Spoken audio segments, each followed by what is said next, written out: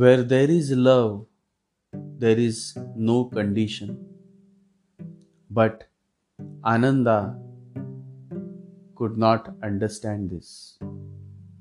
When Ananda came to Buddha for the very first time and he came to become his disciple, Ananda laid three conditions before Buddha.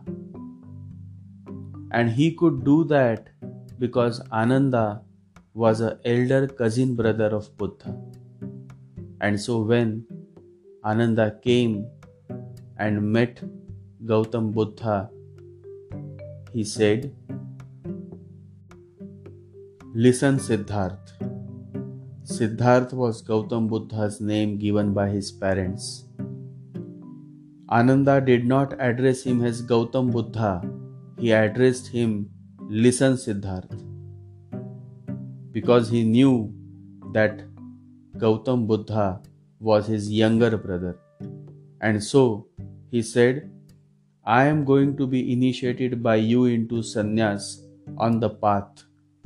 Once I am your disciple, I will no longer be your elder brother. Once I am your disciple, you will be in position to order me and I will have to obey you.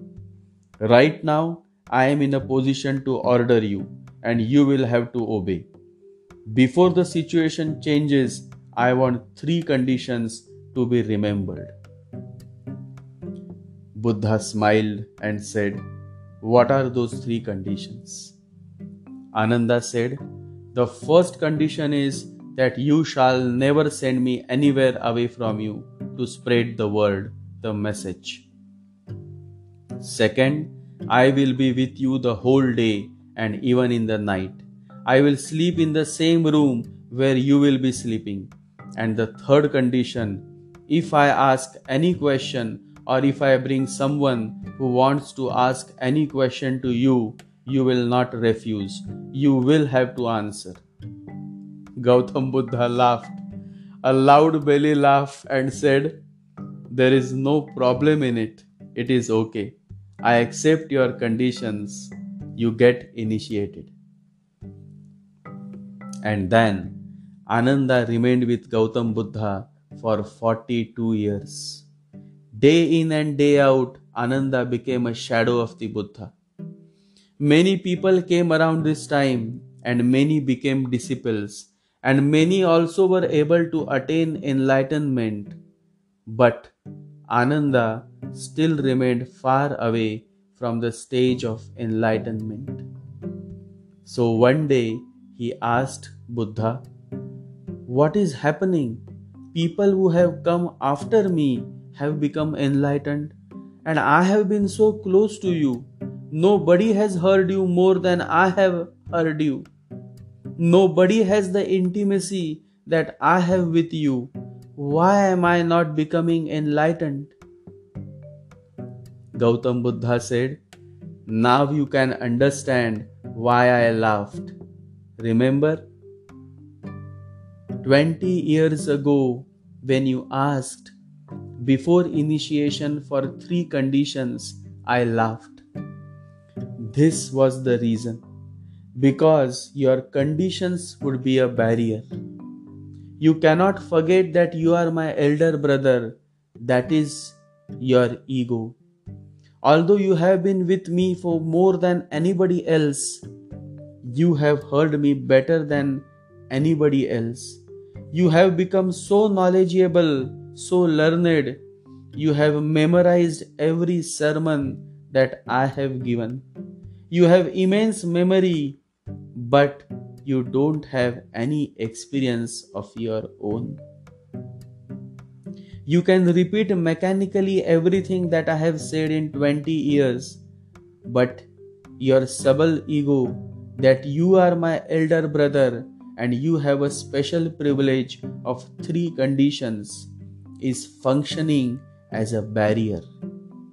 You will not become enlightened until I die." And that's what happened. After 42 years of initiation, Gautam Buddha died. And among 10,000 disciples, Ananda was the first who burst into tears when Buddha said, "Now I want to say goodbye to you all. My body is old and tired, and whatever I wanted to say, I have said. I want now to go into the ultimate rest." Ananda was sitting on his right side, and he burst out like a small child, although he was older than Buddha. And Buddha said, "Why, Ananda? Are you crying and weeping?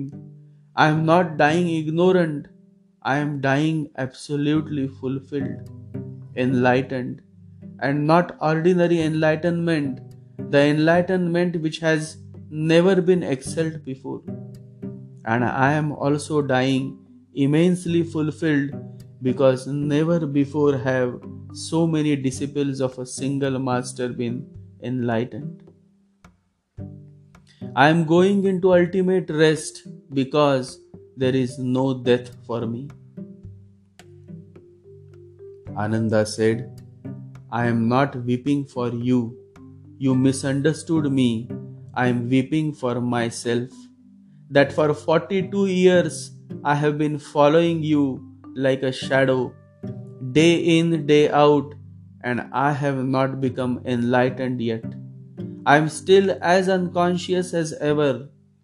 What will happen to me when you are gone? And I don't think that in ages to come I will ever meet anyone of your caliber, nor will I have such an opportunity to be so intimate and so close. You are leaving me in a darkness that seems to have no dawn."